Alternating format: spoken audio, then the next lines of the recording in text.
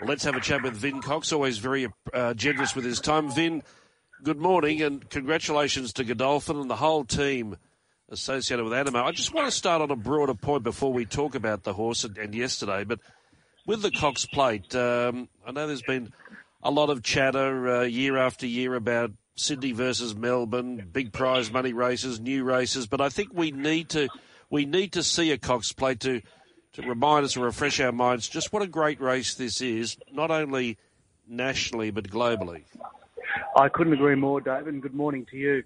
You know, a race like the Cox Plate, which for decades and well, even 102nd running or something, has always been one of the great races on the calendar, if not the best race on the Australian racing calendar.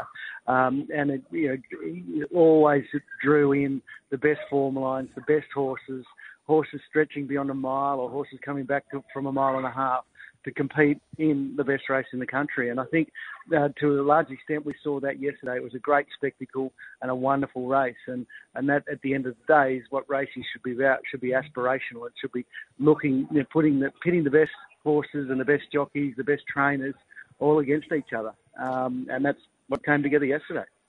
Vin, you've been in racing a long time. You've been a heavy hitter in racing for a long time. Would that be the highlight of your sort of long career and days in racing, considering, A, you won a Cox Plate, but B, the big call that you were really a huge part of to keep Anamoe racing rather than going to stud? What you've touched on there is probably the biggest thing. It was a big decision to keep the horse racing. The easiest thing to do would have been to put him in the stallion barn, in the breeding barn, and retire him, and he'd live out his days very happily. But we felt that the horse had more to offer, and to win a Group 1 at 2, win a Group 1 at 3, and now he's 4 Group 1s at 4. He's got a record that very few stallions we've seen for many years. Now behind him, and hopefully we can still build on it. But look, it was an unbelievable thrill yesterday. So much came together. In our organisation, to have a horse like Anamoe, it begins sort of 5-6 years ago when we plan the mating and get the mare in foal, and then foal the mare down and educate and raise the horses through the system. And he's a product of the Godolphin system, where everyone in our organisation at some point has had their fingerprints on him, and everyone enjoys the success, and that's what I get a real thrill out of it, just seeing everyone there and enjoying it and getting the messages from all parts of our organisation. So yeah, wonderful thrill. He's earned nearly $9.5 million in prize money. He's had 20 starts for 11 wins and 7 minor placings, and of those 11 wins, they're all black type, 7 Group 1s, 3 Group 2s and 1 listed. But I think yesterday, then he crossed a line, Anamoe, and I think it's a good line to cross. The purists know this horse is champion status, but the public took hold of him yesterday as well, that chanting of Anamoe. I think he crossed a great line yesterday. He's now become sort of public property. He very much has it. And the crowd was all behind him. Even pre-race, you could hear them yelling out the J-Mac and cheering the horse and things like that. And thinking to myself, just please be quiet till after the race, because being a colt, you just don't want him to go off. But post-race, we felt like we were rock stars. So, we're only bit players. The horse he's the superstar, and I think that was roundly acknowledged by the crowd and young people and older people, just coming over and saying hello and congratulations and wanting their photos. It was quite extraordinary. I've never seen it. Really exciting thing too, Vin, is there's probably a lot more to come. Can you shed a bit of light on potential plans for the future? Will we see him at Flemington? And I spoke to you last week about perhaps showing him off in Dubai in front of Sheikh Mohammed, and then perhaps racing at Ascot on that world stage as well.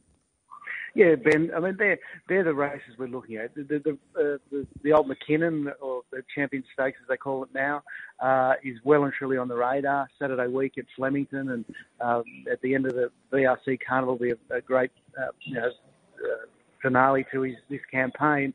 So we definitely look at that, subject to the horse being okay, and then just put him away and bring him back for 1, maybe 2 races in Sydney, and then off to Dubai for the Perth Stakes, which is an 1800 metre race, Group 1. And to have him in front of Sheikh Mohammed would be fantastic for the Godolphin Australia organisation, and then potentially onto Royal Ascot, all being well. It's everyone in racing in Australia has that aspiration and dream of competing at the highest level, and Royal Ascot is right there. So, and we'd love to prove him on the world stage, love to prove him to the Europeans, and again build his profile and his value as a stallion prospect. I mentioned at the start of our conversation about watching the Cox Plate yesterday reminded me how great a race this is, the stature it has. It also reminded me of previous winners, and you've mentioned about Godolphin's preparation, and you are meticulous. That's known wholly and solely.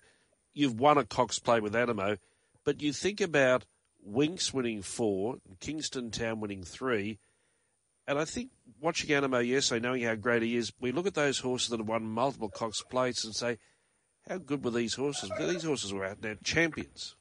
Oh, no doubt. No doubt. And what we were actually touching on yesterday amongst ourselves was, we were under immense pressure, but we just would have been, so much more. And multiples of each time that say Winx or Kingston Town turned up to do it. And, Winx at a 4th win. I can only imagine the pressure that Chris Waller and Hugh Bowman and the connections were under, and full credit to them because it's intense. It's a real hothouse, and that's to your point. That's how good those horses are. We've got a very good one. He was arguably very unlucky in last year's Cox Plate. He's come back and he's done it as a 4-year-old. He's right there with him. Is it fair to say, Vin, apart from maybe just being fair away at the start, wasn't brilliant away, but after that the race panned out perfectly for you. You ended up 1 out, 1 back, and it was quite a slow speed, and you were there to pounce. So I guess those behind you in the race had their work cut out to run you down. I guess so, but that's the beauty of a Cox Plate. It's the race itself, as James said, that beats you, rather than any particular horse. So there's different pressures at different times in those races, and you have to play your cards accordingly. And the one thing about the Cox Plate, it's always the best horse that generally wins. It's rare that the wrong one wins.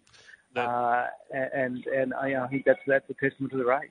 That's an excellent point you make, that the best horse generally does win. James McDonald, a typical 10 out of 10 ride. We expect that. What about the other James Cummings? And I just wanted to reflect on this, and you know him extremely well. When he talks about Anamoe, he's daring to dream. Now, this is the second time he's done this. He did it, I think, after the one of those wins, Murray the Might and Power.